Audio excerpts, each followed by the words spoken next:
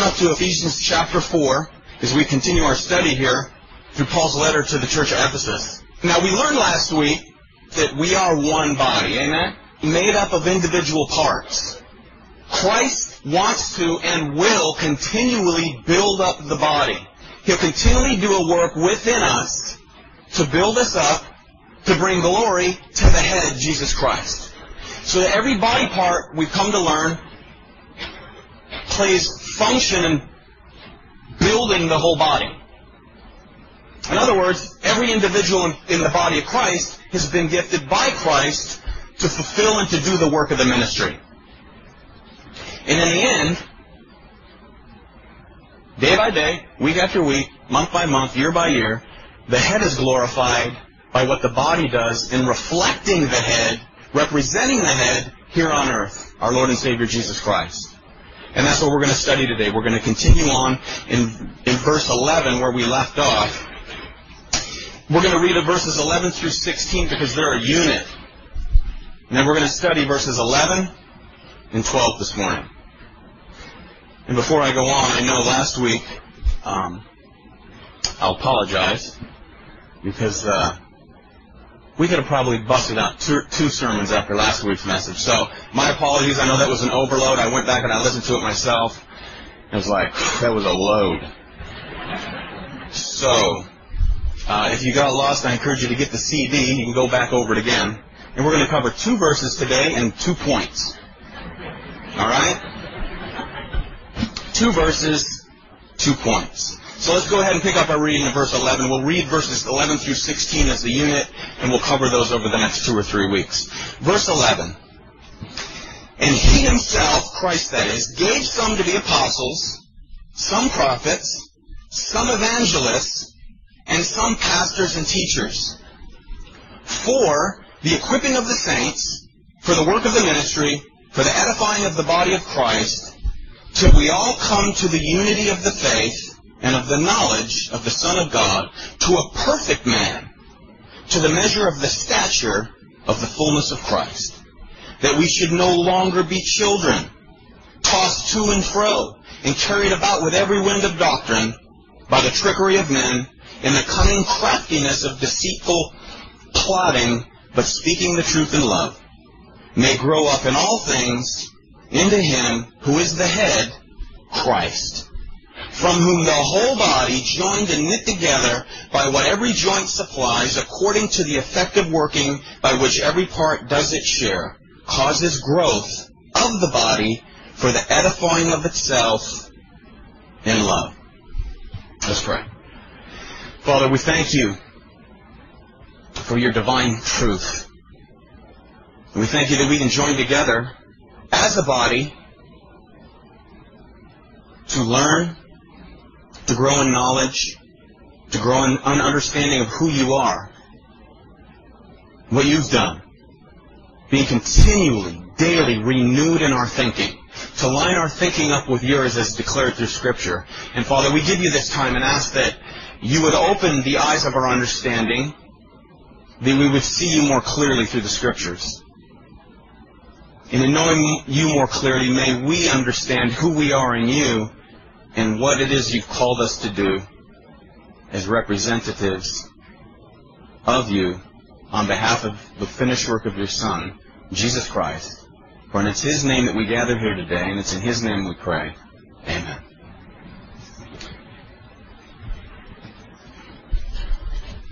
We're going to look at 2 things today. We're going to study verses 11 through 12. We're going to look at, the first point, we're going to look at the specific gifts of God to the church as a whole, universally speaking. From the apostolic age, from the time that Jesus Christ ascended back to heaven, breathed life into his church, from that point until his return, God has given gifts to the church. And those gifts specifically are men. Men that he's called to that purpose. The second thing we're going to look at is the results that those gifts generate. And the results that those gifts generate is found in verse 12, and that's perfected saints. Perfected saints. First, Christ's gift to the church for the church, universally, worldwide, and then the thing that those gifts produce are perfected saints. Jesus said this in Matthew 5:48, Sermon on the Mount. He said, therefore, be ye perfect, just as my Father in heaven is perfect. Perfection. God demands perfection. To get to heaven, you must be perfect. To step into the presence of God, you must be sinless.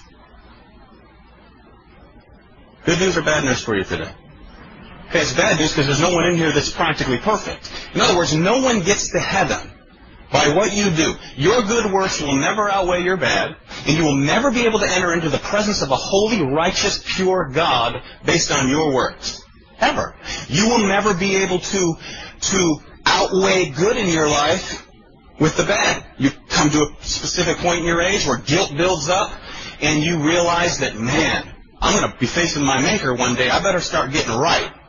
So you attempt in your flesh, you attempt in your own power to do works of good which outweigh all the bad that you've ever done, including your wicked thinking. Amen? It's impossible. But yet God demands perfection. Therefore God sent His Son, Jesus Christ, out of heaven, became a human being. We learned last week that He lowered Himself. Before He could ascend, He had to descend into the lower parts. And by descending into the lower parts, we come to realize through Scripture that it's a picture given us in that He lowered Himself to the depths of humanity on the earth, all the way to the point of going into the lower parts of a womb to actually become a human being. Jesus is not a man that we've elevated to be God. He's God Himself who lowered Himself to become a human being. He met the perfect standard of the Father, sinlessness, and went to the cross on your behalf, on my behalf, if you're a Christian here today, and all of the righteousness that is Christ has been placed upon your account. And we know that to be what? Positional perfection.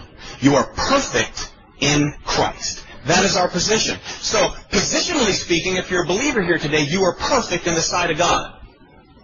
Because of that which Christ has done on your account. All of your sin was placed upon His account on the cross. And the wrath of God was unleashed upon Him for your sake and my sake. So you can stand here today, as Hebrews 10:14 says, for by one offering He has perfected forever those who are being sanctified. You ought to rejoice in that. I hope you rejoice in that. Colossians 2:10 says that you are complete in Him. Colossians 2:10, complete, who is the head of all principality and power. So true believers are in Christ, therefore they are as Christ in the sight of God. Now the other thing that we know that we have as believers, as far as perfection goes, is that we will one day have ultimate perfection. Because of our positional perfection, when you die, you will step into ultimate perfection.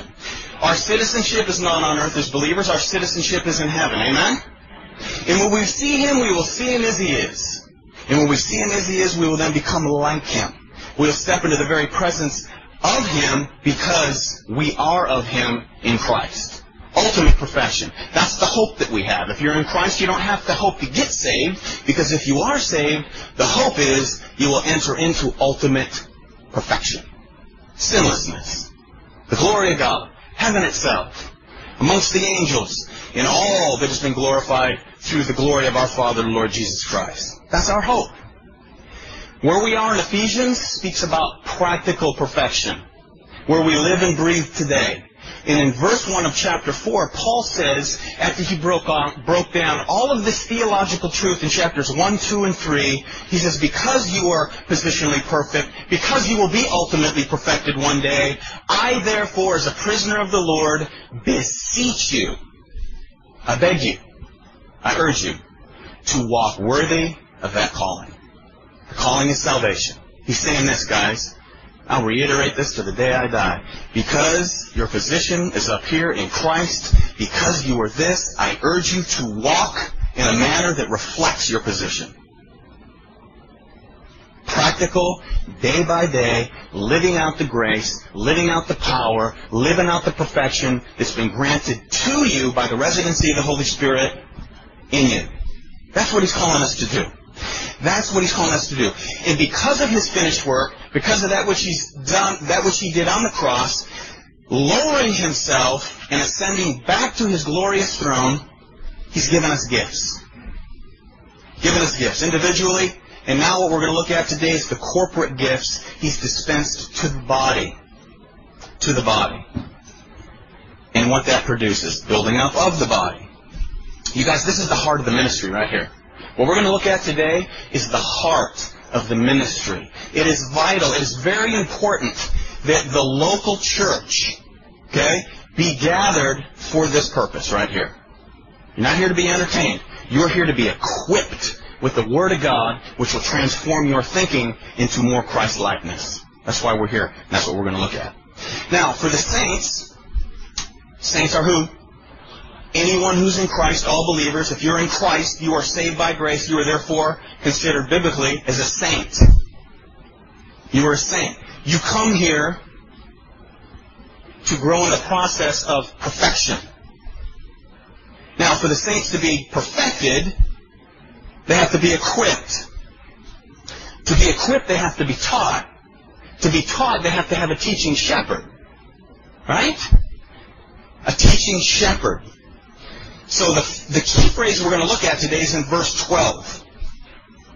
For the equipping of the saints, for the work of the ministry.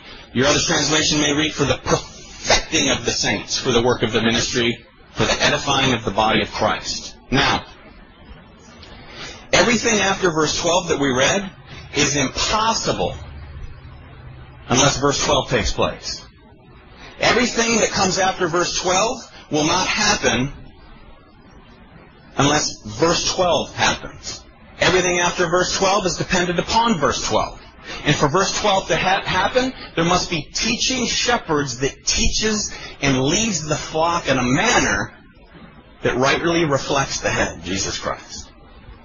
2 Corinthians 7:1, you might want to mark this. It says this, therefore, having these promises, beloved, who's the beloved? You are. We are in Christ. We're the beloved ones. Having these promises, beloved, let us cleanse ourselves from all filthiness of the flesh and spirit, perfecting holiness in the fear of God. Now again, we learned last week that God dispensed gifts, plural, to the body, to individuals. And He dispensed those gifts as He pleased. You don't have to pray for specific gifts in the body. We're not called to pray for them. He gives them as He chooses. And we learn that, as is declared in 1 Corinthians 12:11, it says, but one and the same Spirit works all things, distributing to each one individually as He wills. There's people in here who have the gift of helps. People have the gifts of hospitality. There's people who have the gifts of evangelism. There's people that have the gifts of teaching. And we function within the gifts distributed to us for the sake of being unified as one whole body. And if one of those body parts has an infection, it will disrupt the whole operation of the body. It's like last week we talked about, if your toe hurts and you got a busted toe, it will affect the way you walk. It will hinder you from being able to stand for any length of time. You know, guys playing NFL and they get turf toe, you know where they are? They're on the sideline. Turf toe. One injury to the toe will inhibit a guy in the NFL, okay? Great physical ability from being able to perform on game day. When sin infects the camp, when sin infects one of the body parts, it has an effect on the whole body. So those are the gifts distributed to the body. Christ dispensed those gifts as He so chooses. Now, Paul's going to go on here in verse 11, and he's going to talk not so much about these specific gifts, but again, the gifts he's given to the church as a whole. And before we get into those specific roles and the functions of those roles, I want to talk about a couple things that God uses as His tools also to perfect the saints.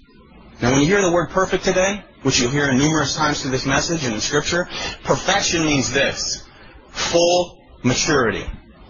Okay? full, grown-up Christian. Now, there's no Christian in this room which will ever arrive here on earth. Amen?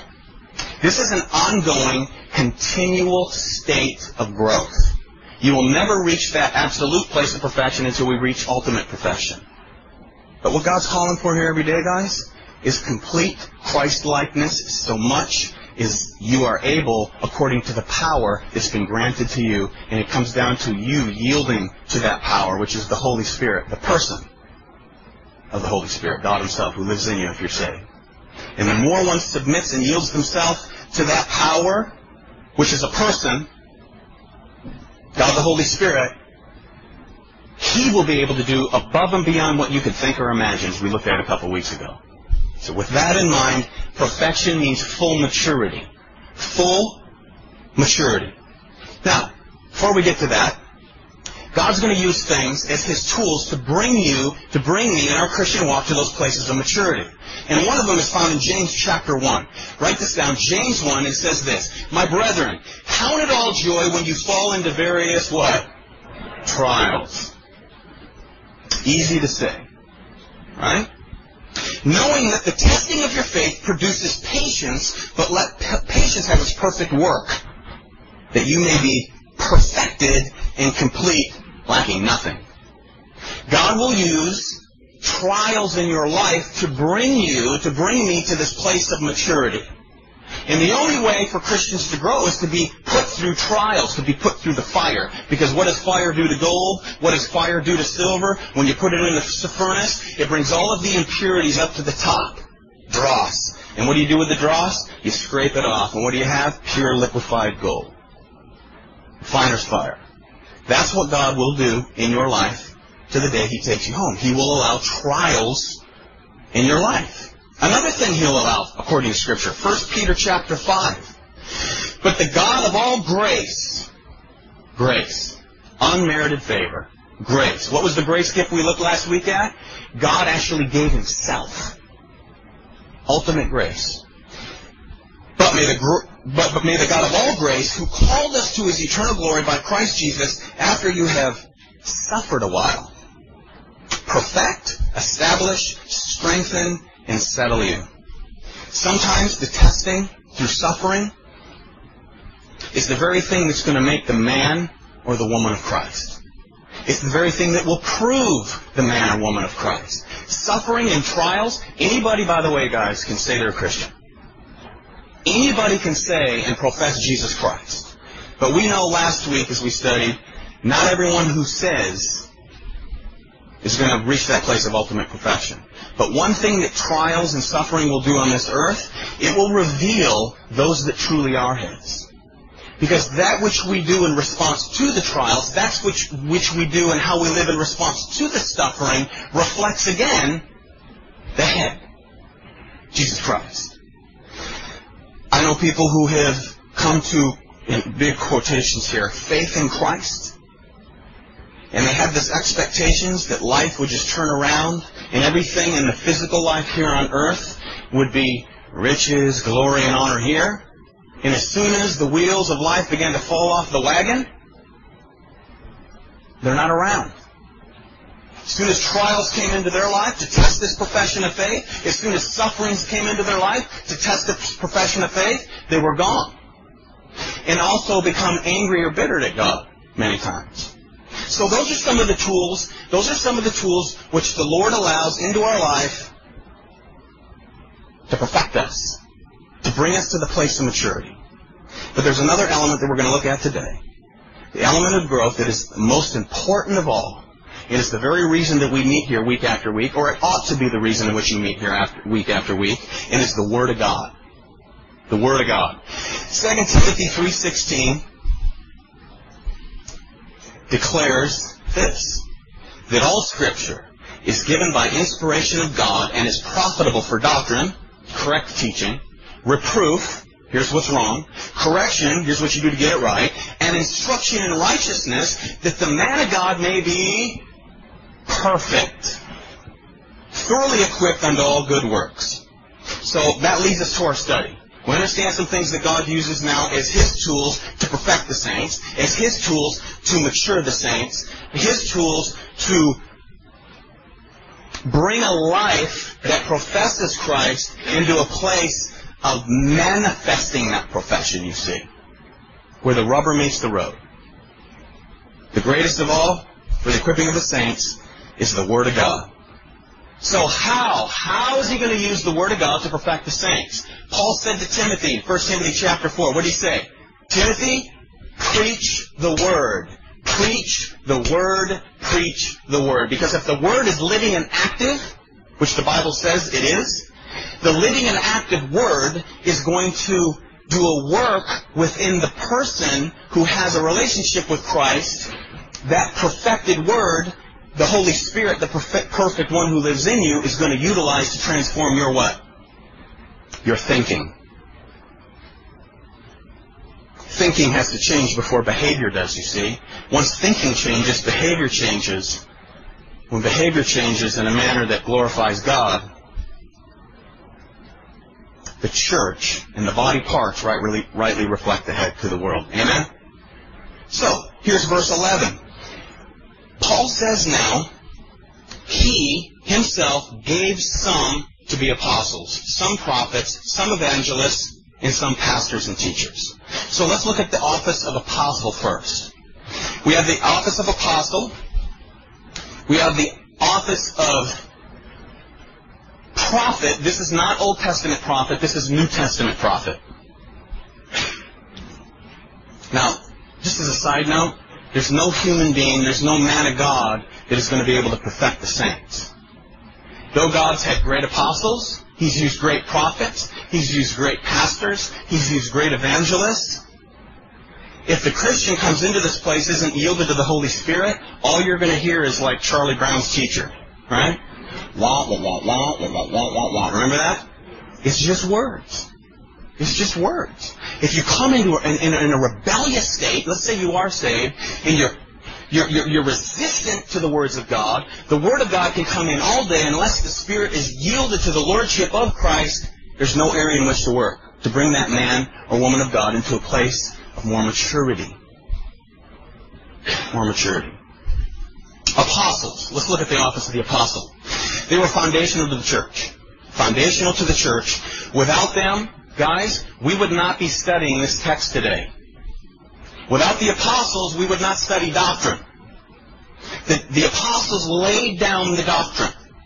The apostles were called specifically by Jesus himself.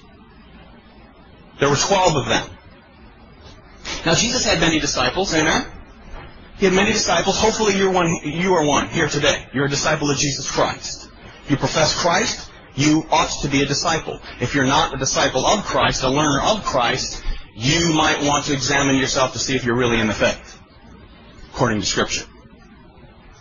But these apostles were appointed. 1 Corinthians 12:28 says, God has appointed these in the church. First apostles, second prophets, third teachers. They were divinely appointed. These 12 men were divinely appointed by Christ himself. One of the qualifications was they had to see Christ resurrected from the dead. Now, there was 12. Judas was a fraud. Judas looked like the real deal. Judas did all the things that the other apostles did. He looked like a true child of God on the outside. But he's in hell today. Jesus called him the son of perdition, the son of hell. He said it would have been better for him that he had never been born. So he's not redeemed. If you've ever been taught that, it's not true. He was a fraud, he remained a fraud, and he died as a fraud, and the sorrow that he has was not a godly sorrow that led to repentance. It was a worldly sorrow, as 2 Corinthians says, that leads to death. The son of perdition. So he was a fraud. He was replaced in Acts chapter 1 by another disciple, apostle by the name of Matthias. The apostles, the existing 11, came together, and they went back to the Scriptures, and they quoted the Scriptures, and they said there must be one to replace this office. So Matthias was the one who replaced Judas, the fraud. There was 12 of them. Okay, very important. There is no apostolic succession as some teach today. Okay? There are no apostles today. There are no apostles in the sense of being appointed by Jesus Christ. There was 12. They had a purpose. They laid the foundation. They were part of that foundation. It was built on the cornerstone. Who's the cornerstone? Jesus himself. Okay? They laid the foundation of that in which we stand upon today. 12. There is none of this passing the torch to the next generation as far as apostle with a capital A, okay? They were appointed by Christ himself, and they were granted abilities to authenticate that role, which we'll look at in a minute. 12 apostles. I was reading this, some guy, he has a string of degrees after his name, and he proclaims to be a modern-day apostle. Okay? Appointed by Christ. He goes by Apostle Eric. Pull up Apostle Eric on the website and do a little background. I don't recommend it, but make sure you're very discerning. Now, there's some of these fellas on the TV who claim to be an apostle. Again, there were 12. Their ministry was foundational. Christ called them. Christ appointed them to that office for a purpose. That purpose was the foundation of what we have today. And everything's been built off that foundation. Jesus said this in Luke 22 about the 12. This is what he said. Luke 22, verse 29. And I bestow upon you a kingdom, just as my Father bestowed one upon me, that you may eat and drink at my table in my kingdom and sit on thrones, judging the 12 tribes of Israel. So these 12 will be sitting on 12 thrones. Now you may argue, who's the 12? Who's number 12, Matthias or Paul? Right? Paul's the apostle of apostles, amen? So you might, who it is, I don't know, you find out when you get there. But as I've been studying over the years, just a little introspection of my studies, I think the 12th is Matthias. Okay, this is a side note. John Leader's introspection through study, right? I believe Matthias is number 12 because he was selected at that time. And it was later on that Christ met Saul at the time on the road to Damascus. When Saul was going to arrest Christians and persecute Christians, Christ called him. Okay? You remember back in the Gospels when John and James came with their mommy to Jesus? And their mom requested to Jesus, Lord, I have a request. He goes, what's your request? She said, when you set up your kingdom, can you see to it that my sons, John and James, sit one on your right and the other on the left? He goes, you know what you're requesting? Are you ready to drink the cup that I'm about ready to drink? Are you ready to partake in the wrath? Are you ready to partake of the suffering for that appointment? And then he went on to say, that is not mine to give, but it is for those in whom it is prepared for by my Father. When I think about this, I think about that right seat and that left seat. I would think who would be there would be this. I would think it would be Moses and Paul. Leader of the Jews, leader of the Gentiles. Moses suffered 40 years with a couple million complainers, walking around in the desert. He established the law. He was a prophet of the law. Paul ministered to the Gentiles. He was the apostle who laid down the doctrine of the church. So we have Old Testament prophet, New Testament apostle. My thoughts alone right there. But that's what the study of Scripture will do. Stimulate your thinking. Amen? So anyway, bottom line, there's 12. There's 12. Whether it's Paul, Matthias, it doesn't matter. They were 12. They were appointed by Christ, called by Christ. And another thing they were given was this. Unique, miraculous powers for the office of apostle. Matthew 10, verse 1 says this. Mark this. Matthew 10. He gave them power over unclean spirits to cast them out, to heal all kinds of sickness and all kinds of disease. 2 Corinthians 12:12. Mark this. Truly, the signs of an apostle were accomplished among you with all perseverance in signs, wonders, and mighty deeds. Signs of a what? Signs of an apostle. Signs of an apostle. Acts 2:43. Many wonders and signs were done through the apostles. Acts 15:12. Then all the multitudes kept silent and listened to Barnabas and Paul, declaring how many miracles and wonders God had worked through them. Signs of an apostle. Signs and wonders.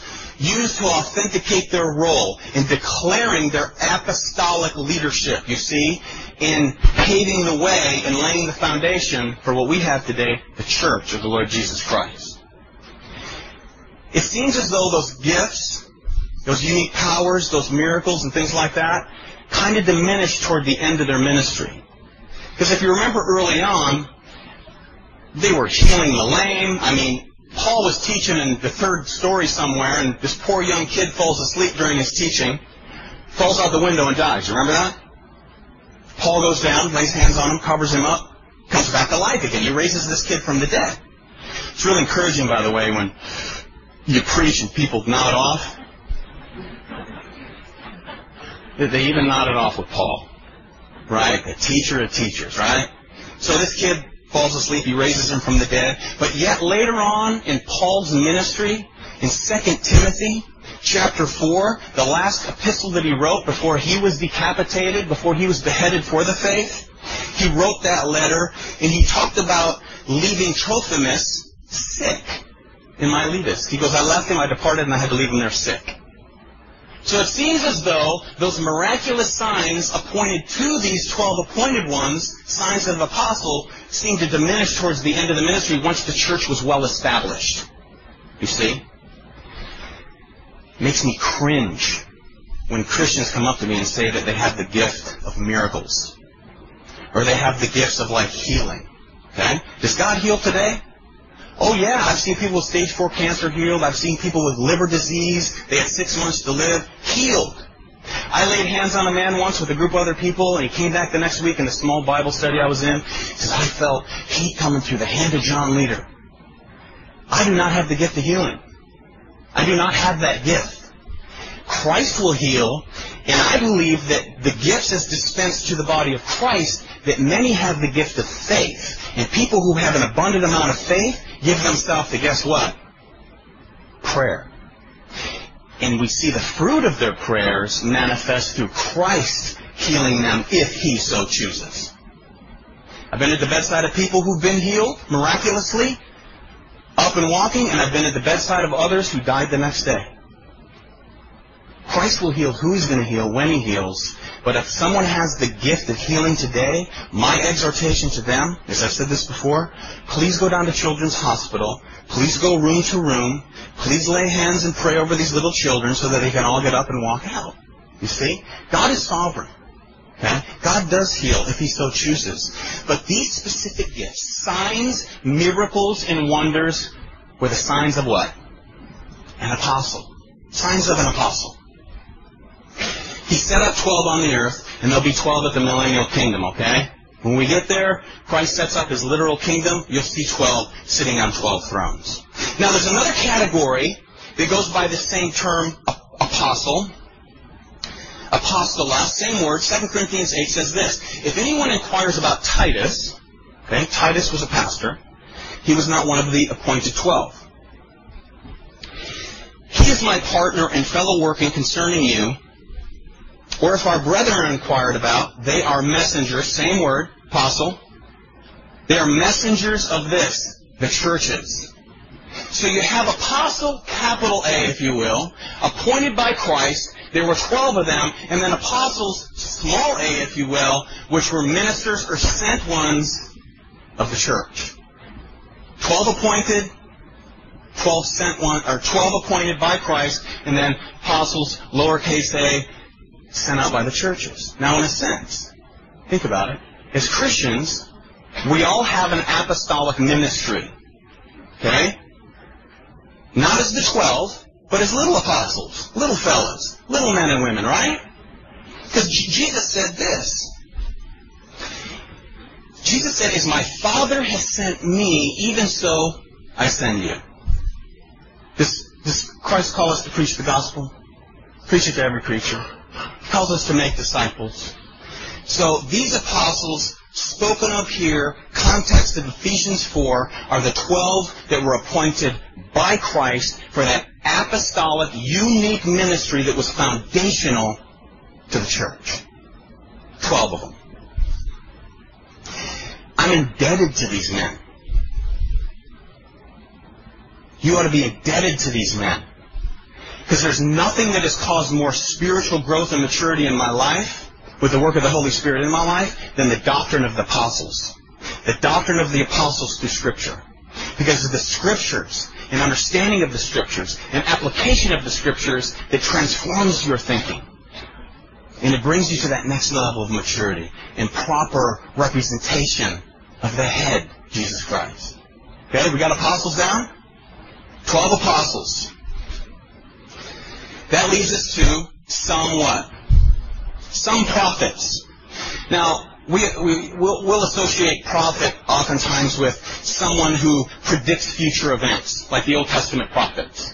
They come and they declare God's wrath to be unleashed, right? And sure enough, if they were a true prophet, what happened? It was unleashed.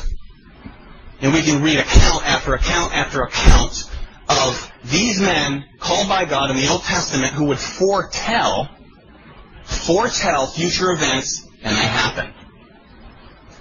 These prophets, New Testament prophets, they're ones who don't foretell, but they foretell that which has already been given by Christ, at this time, to the apostles. So the apostles laid the theology. It seems that they were more given to the theology, supernatural instruction by Christ to the apostles. These prophets would expound that truth to the church. They were kind of the follow-up guys. Okay, the apostles' ministry was to move about with the divine truth given to them by Christ. They would move around, declare that truth, set up the body, as the Holy Spirit would do. He'd breathe life into individuals. They would, in turn, develop what we know as elders, leaders in the church. And then these men would bring forth the truth declared by Christ to the apostles. So the apostles would lay the foundation of the theology. The prophets would go on and teach the theology, apply the theology. This is what you do. This is what it means. This is what you do with that theology, knowledge of God. We read of Agabus in Acts chapter 11, a New Testament prophet, and he predicted a famine. Okay, so there were accounts that they were given supernatural message from God to declare. He declared a famine. Acts chapter 11. He also predicted in Acts chapter 21. Remember, he took Paul's belt. He said, the owner of this belt, thus saith the Lord, his hands, his feet will be bound. He will suffer persecution. That's exactly what happened. So we see that not only did they expound the truth declared by the apostles, God would also give them a supernatural insight or supernatural word, divine revelation. This is what Paul said in 1 Corinthians 13. The gift of prophecy had to do with this. Having an understanding of all mysteries and knowledge. Remember, he said that about himself in chapter 3. All mysteries and knowledge. Meaning, of course, it's all spiritual truth. These prophets were called specifically to declare that truth. To declare that theology. To declare the very knowledge of God. Remember, the New Testament, they didn't possess what we have here today. Okay? It was in the process of being written, right? So the apostles would go out, appointed by Christ, declare this truth, and they would leave men there, New Testament prophets, to explain it, to teach, to build them up. Are you with me, brothers and sisters? In that day, there were many false prophets. And I've said this before. You've got to understand this. The biggest battle that the apostles fought, the biggest battle that New Testament prophets fought against, was not about the enemies outside wanting to take their heads off. The biggest battle that they fought was against false doctrine, false prophets, false apostles. Same is true today, right? God has his rightful representatives called by him. Well, God's truth is declared. That rattles the gates of hell right there. Because it's God's truth that transforms. Faith comes by hearing, hearing by the Word of God. And when the Holy Spirit begins to do a divine work through the proclaimed Word of Almighty God, as men called by God preach the Word, Satan will send out his counterfeits. Many times they're very charismatic. Many times they have big personalities. Many times they draw masses of people. And with that influence, they begin to, with a little bit of truth, a little bit of light, give a whole bunch of lies mixed in, and then all the people who think that they know the truth are now swayed to and fro, back and forth by every wind of what? Doctrine. It's not going to change. It's not going to change. It hasn't changed. God's called His men. Satan will counter with counterfeits. And unless a body is equipped, as we'll learn next week, unless you're equipped and perfected, brought to that place of maturity, you're going to be easily swayed back and forth. Every wind of doctrine that rolls into town, you'll get all emotional. You get caught up with the emotionalism of these big personalities that have a little bit of truth. You'll get caught up in it, and then you're doing just crazy stuff that has nothing to do with the knowledge of God. These men, gifts of God. Gifts of God. 1 Corinthians 14:32. And the spirits of the prophets are subject to the prophets. They were called to police themselves. Because the true prophets of the New Testament would police themselves, or anyone who professed to be a prophet, to see if that truth lined up with God's declared truth. You get it? Very important. What do we have today to do that? What do we have? You got the Word of God. And if some cat rolls into town, okay, you get three guys with three different messages. Right? In the first century church, three different guys rolled in with three different messages. It would be the guy that had the signs of an apostle. He has supernatural ability and powers that would authenticate the message that he's bringing. Okay, the church is 2,000 years established. We've got the Word. So when three cats roll into town with three different messages, what do you have to line up with what they're saying? You got the Word of God. Now, if you don't know doctrine, if you don't know that which is declared through Scripture, you will be easily swayed to and fro by every wind of doctrine. This is why we meet. This is why we're not going to entertain here. We're going to teach you the truth of God so you can be rooted and grounded in truth, rooted and grounded in love. Operating and functioning as a body part within that body as a whole. So prophets, they were vital. They were vital to keep the continuity of the church flowing. You get it? Some apostles, some prophets. That ministry of the prophets totally sustained the church. Holy Spirit was doing the work. He'd enfold people into His church, bringing people out of darkness, right into the light. In Ephesians 2:20 again, the church has been built on the foundation of the apostles and the prophets, Jesus Christ Himself being the chief cornerstone. Okay? Just as there's no apostles in the capital A sense today, there's no prophets today in as far as revelation goes. As far as divine revelation goes, there's no prophets in that sense today. Prophets today would be one who doesn't foretell the future, but he foretells that which has already been laid down, you see? That's a big difference. There's people on TV, they also profess to be prophets. They got a new word from God. God has shown them something new. And it's funny, it doesn't line up with the Word of God, but He showed them something new.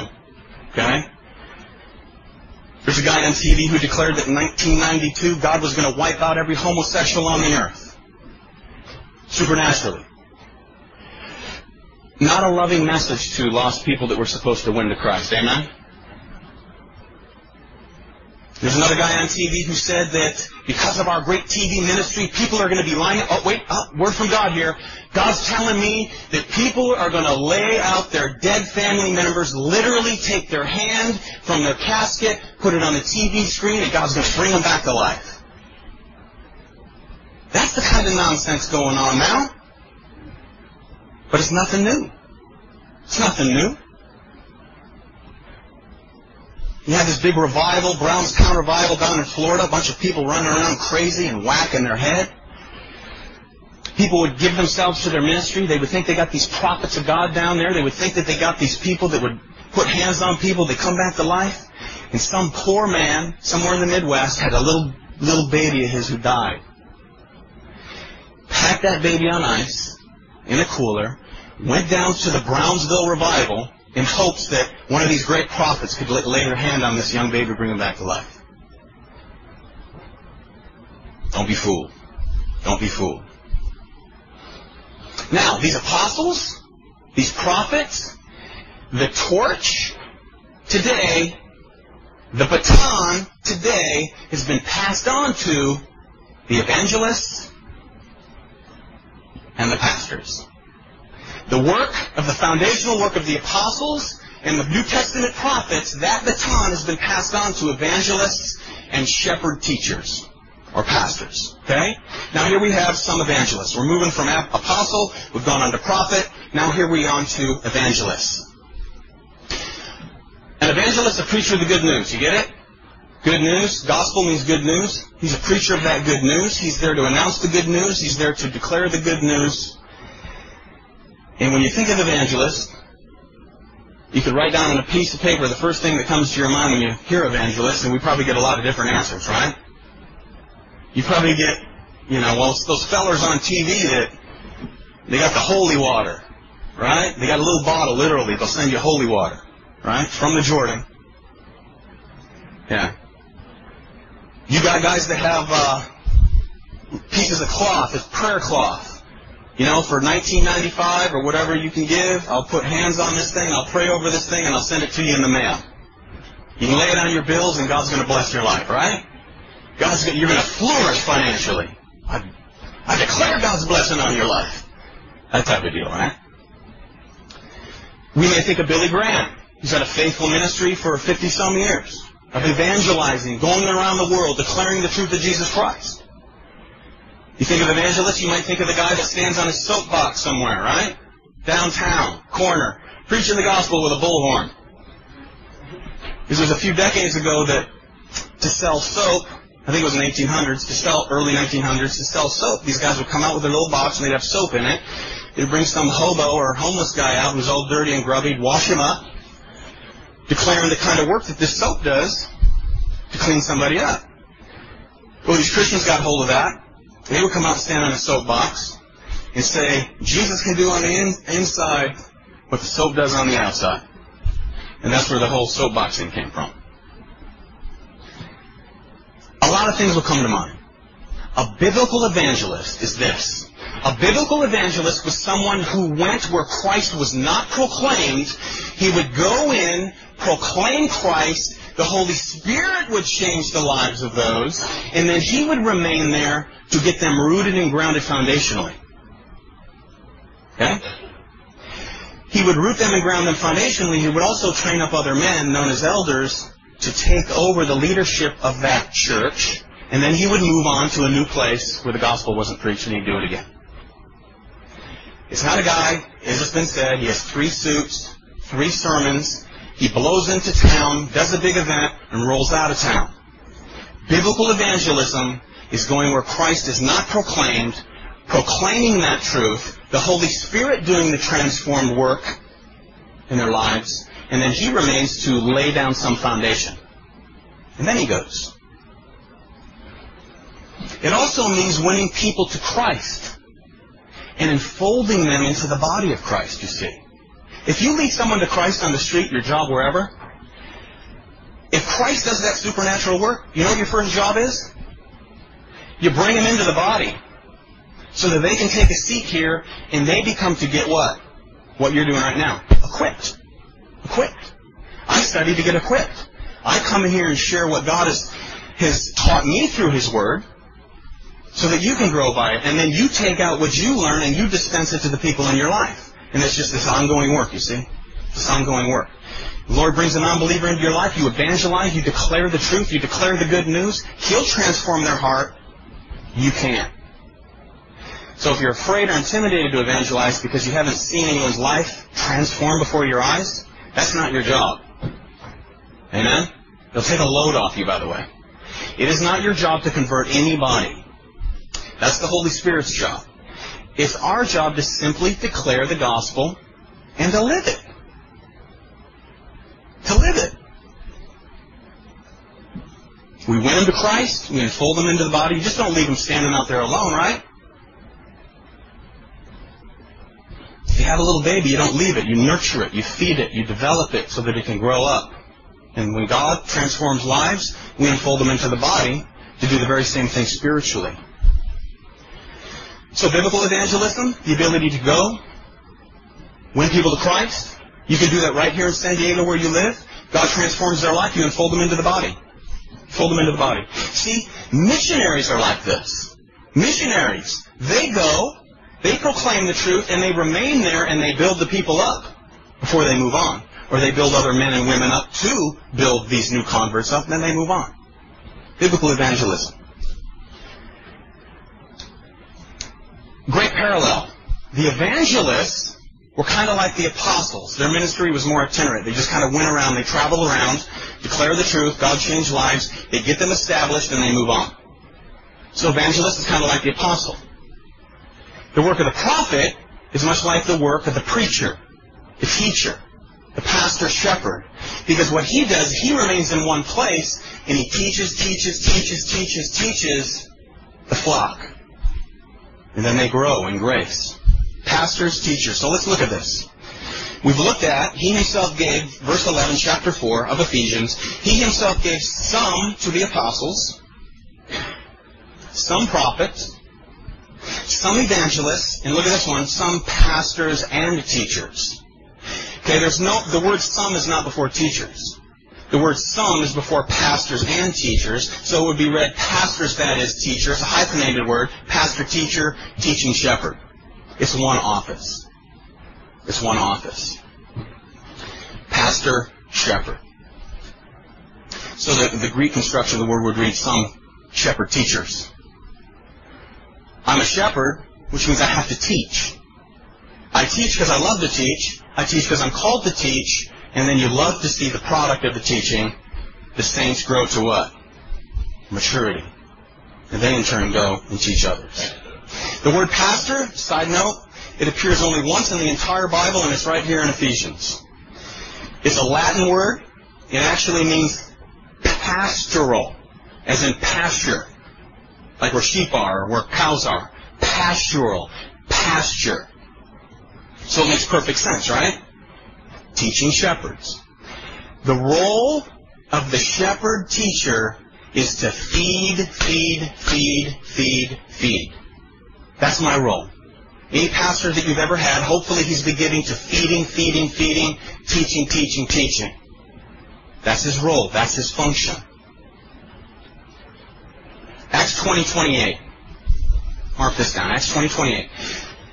Therefore, take heed to yourselves. This is to church leaders, by the way. Take heed to yourselves and to all the flock among which the Holy Spirit has made you overseers, to shepherd the church of God, which he purchased with his own blood. Peter says in 1 Peter 5, shepherd the flock of God which is among you, serving his overseers. Now, do you remember Peter? We all love Peter, amen? Peter, what did he do? He denied Christ 3 times.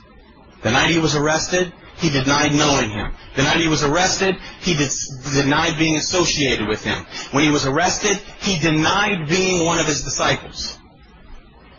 He went away miserable, a broken man. Jesus raised from the dead, said, go tell the disciples and Peter that I've risen from the dead, right? You see that intimate relationship there. You see that graceful love of the Lord. And then he was standing on the seashore that one day when they went back fishing, right? Man standing on the seashore. They don't recognize him. It's Jesus. He's frying some fish. They've been out fishing all night. They caught nothing. He's throw the net over on the other side of the boat for the big catch, 152 fish, right? Well, they couldn't see him, but what did they recognize? His voice. Peter, for some reason, put his clothes on and then jumped in the water. Swims to shore. They haul in the fish. Peter's standing there. Jesus says, Peter, do you love me? Lord, you know I love you.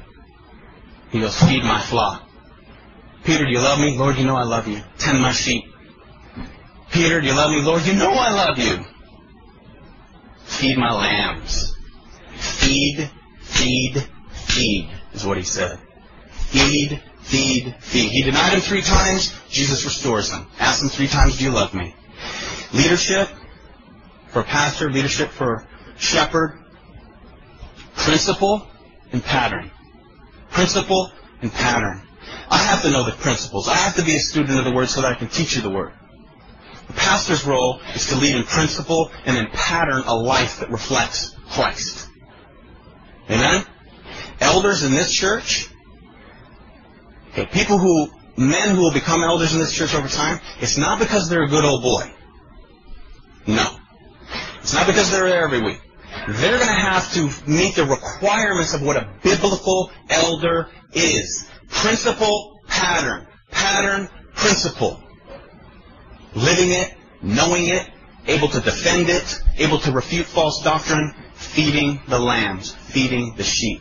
Because church leadership is a plurality of leadership. And then we develop the flock together. 1 Peter 4:16.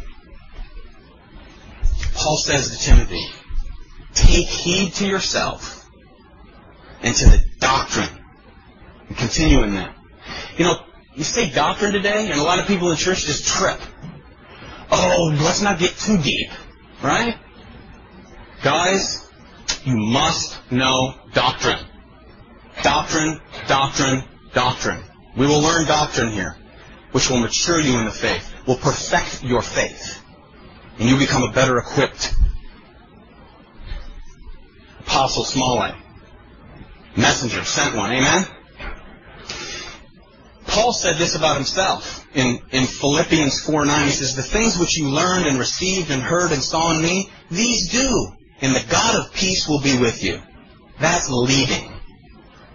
He said, look at my life and just follow and do what I do. So he would instruct them, instruction, warning and teaching, warning the flock. This is what's wrong. You don't want to go here because this is the end result. Teaching. This is what you do. This is how you grow. This is how you glorify God. That's the role of the pastor.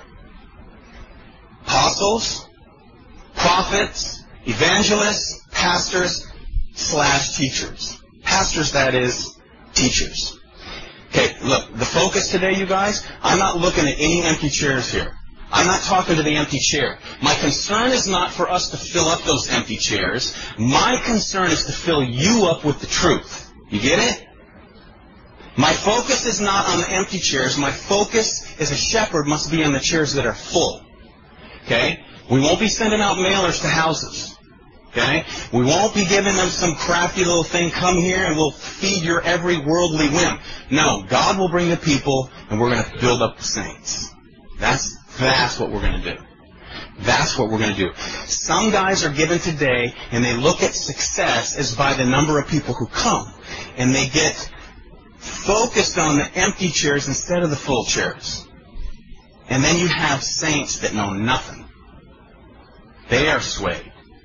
We're going to focus on the filled ones. When you're filled, you can go disciple. You go evangelize. You go disciple people. You fold them into the body. Amen? That's the work of the ministry. You know, I heard a guy say that you can't measure something without a number. And that may be true. I wasn't able to think of anything. But there's one thing that's for certain that you cannot measure with a number. Two things you cannot measure with a number. The truly saved and the spiritually mature. You cannot measure with a number those who are truly saved. You can see the visible church, but we don't know everyone in here is saved. You don't know that. So you can't measure those things. The faithfulness comes in to delivering the truth week after week after week after week, day after day. Doctrine is the heart of the ministry, guys. Doctrine is the heart of the ministry. Correct, sound teaching to bring the saints to maturity. 1 Timothy 4:6, mark this down. If you instruct the brethren in these things, you will be a good minister of Jesus Christ, nourished in the words of faith and of the good doctrine, which you have carefully followed. And then chapter 4, verse 11, he says, these things command and teach. Command and teach. If doctrine's the heart of ministry, what's the key? It's right here, guys. It's the Word of God. It's the Word of God. And as I am a student of the Word and then a teacher of the Word, that's to exhort you to become students of the Word and teachers of the Word. You know, Peter, when he spoke, he taught with repetition, repetition, repetition. And he wrote this. Check this out. 1 Peter chapter 1, verse 12. He says, "For this reason I will not be negligent to remind you always of these things." How many of you come to learn positional righteousness over the weeks? Come on. How many of you didn't really know it before or understand it before? Come on. Okay? Can you teach someone positional righteous now? Who's positionally righteous and why you're positionally righteous? You know why? Repetition, repetition, repetition. Peter said this about himself. "Moreover, I will be careful to ensure that you always have a reminder of these things, even after my decease, even when I'm in the grave, even when tradition says he got crucified upside down. That you'll remember it when I'm long gone." That's the furtherance of the kingdom. That's outside of here and now. That's outside of today. That's down the road. Repetition. See, I'm going to have to give an account for the way I lead here. Period. Hebrews 13:17, it says, "Obey those who rule over you and be submissive." There's a great exhortation for you. "For they watch out for your souls as those who must give an account." James 3:1, "Beware lest many of you become teachers, knowing we will receive a stricter judgment." Amen? So all my concern is to make sure I'm teaching you the right stuff. For me to make sure I'm getting the doctrine right, I got to spend time in the doctrine to dispense it to you so that you can be what we look at next, verse 12, "for the equipping of the saints," or the perfecting of the saints, for the maturity of the saints. So we move from the sums to the fours, right? We have some apostles. These are gifts of God to His church. Some were apostles, some prophets, some evangelists, some preacher or some pastors and teachers. And here we go to the fours. For the what? Equipping of the saints. For the work of the ministry. For the edifying of the body of Christ. This is where the fruit comes. This is where you get to see the fruit, you see. For the maturity of the body. For the equipping. See, is a body, when you called me and hired me, you didn't call me to do the work of the ministry. Okay? If you think you did, you weren't thinking right. If you did, you don't call a pastor to do the work of the ministry. You call a pastor to shepherd the flock to equip you to do the work of the ministry. Amen? I mean, it says it right here. Because He gave some apostles, prophets, evangelists, teachers for the equipping of the saints for the work of the ministry. Equipping, you mark this down? This word also means to restore something to its original condition. To restore something to its original condition. The same word is used when John and James were in the boat with their father Zebedee as fishermen. You know what they were doing with their nets after a hard day of work? Mending them. You go scraping on the bottom of all that stuff. They get chopped up, cut up, get holes in them. Fish get out, so they would mend them. They would sew them up. It's like mending a broken bone. So it's bringing the saints from a place of disobedience and sinfulness into a place of obedience and rightful, proper representation of the head.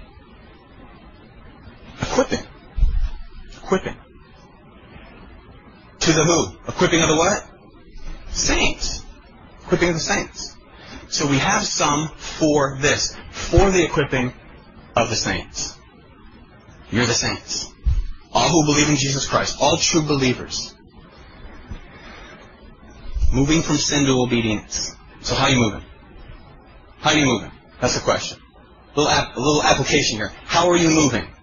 See, the moving of the Christian life is a continual, ongoing place of what? Repentance.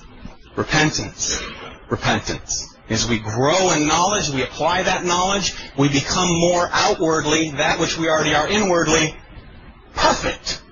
Mature. That's walking worthy, you see. So you got the job of the men of God called to do the work of the ministry, which is to preach and teach, to equip the flock to really do the work of the ministry. And the work of the ministry here, for the equipping of the saints, for the work of the ministry, for the what? Edifying of the body. Edifying of the body. Okay, quick illustration as we wrap up. Turn to Acts 6. Acts chapter 6.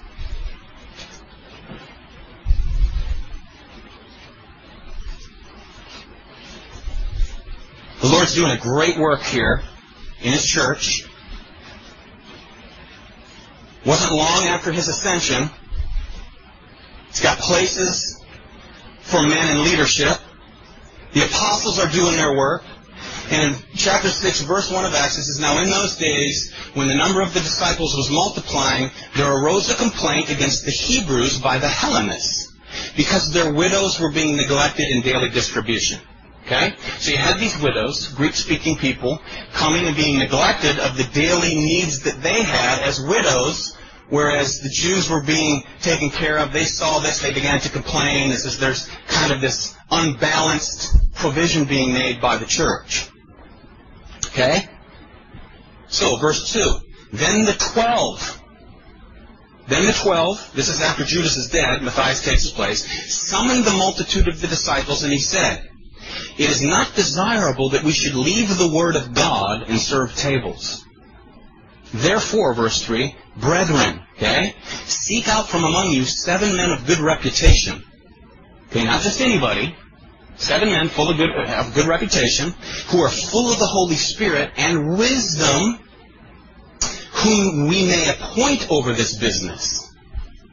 But we will give ourselves continually to prayer and to the ministry of the Word. So the leaders of the church, the apostles in this context, were to be given to prayer and to the study of doctrine. Study of doctrine. And then what they did with the body is they selected people who definitely have the Holy Spirit, they're saved, and they have a reputation that rightly reflects their profession of faith, and they put them over the distribution. They put them overseeing that those needs were taken care of. And they gave themselves to prayer and the study of the Word. That's the job of the leaders in the church. It doesn't mean that you're beyond cleaning the toilet, right? At all. As a matter of fact, not to pat myself on the back, but for your benefit today, the toilet was a mess, so I cleaned it before I came out. Okay? So I will clean the toilet that needs to be done. But my focus will be being in the Word of God, praying on your behalf, praying for the maturity of this church so that you can be equipped to do the work of the ministry. And what that will lead to is the next part. What does it lead to? The saints doing the work of the ministry for the edifying of the body. Edify means to build up, literally means to build a house. You start in the bottom, amen? You don't start with the pretty stuff up top. Okay, window trimmings and all that stuff and, clay roof tiles that look all pretty. You start with a foundation, amen? And you build on the foundation. You build on the foundation. And then the house looks good and it operates, and the rooms are functioning, all the ceiling fans work, all the lights go on, they turn off when you turn them off, right? It edifies the body. The leaders give themselves to prayer, to study, to teach, to equip you to become fully mature, perfected, so that you can edify and do the work of the ministry. You edify one another. That's the function. That's why we meet. That's our purpose. That's our purpose. And now in the overall scheme of things, check this out. In the overall picture, it is no more my job to go visit the sick than it is yours. At all. We have a perfect example of that with Robert Russell, who is in a wheelchair right now. I haven't been going solely to visit him. As a matter of fact, I got there a couple weeks ago. There's already 3 guys from the church there. There's people bringing them meals, he and his wife. That's the working of the body. That's the work of ministry. Amen? It's no more my job to disciple new converts than it is yours. No more. I'm not here to do the work of the ministry. I'm here to equip you to do the work of the ministry. I still do ministry. This happens to be my focus, you see. Apostles, prophets, evangelists, pastor teachers, for the equipping of the flock, for the work of the ministry, for the edifying, or the building up of the body. And we'll see what that leads to next week. Gifts. Let me give you some perfect examples of the last few days. You're sitting in new chairs, right? Kept hearing people's legs falling asleep, backs hurting. This is a very important time. The saints meeting to get equipped. Very important time. Period. Okay? But there's someone who has the gift of giving in this church that gave a huge portion of the chairs that you're sitting in today. Okay? There was a great financial need that someone had in this church. Someone has the gift of giving. They got ear of it, gave above and beyond what you could ever imagine. Hospitality. People giving to hospitality. People who have the gift of helps. We had, I don't know how many people here yesterday setting up these chairs, working in the children's ministry building. We got new space over there for youth. People busting walls out, doing work. They had the gift of helps. Working away. It's the body functioning together. We don't have to go out and hire someone to do it. Amen? It's the work of the ministry. Work of the ministry. I looked at the children's ministry. I went down to visit Brett, who oversees the children's ministry. He showed me the curriculum for their little week's lesson. I was looking at all these pictures that brought me back to Sunday school. The Tower of Babel, and one guy trying to communicate, and the other guy with a big question mark over his head, right? So they're going through Genesis. And he took those big illustrations that are about 8 by 12 or whatever, that 8 by 11, shrunk them down to this little size, and then on another card he put Genesis 1, Genesis 2, Genesis 3 and 4, Genesis 5 and 6, Genesis 7 and Genesis 8. Gives them to them, and then it's up to the kid to take the illustration and put it with the right chapter. That is work of the ministry. Brilliant idea. Work of the ministry. Children's ministry. We need men serving children as much as we do women. And we operate together as one. I'll do my role, you do your role. We reflect the head in a way that honors the head, Jesus Christ. Amen?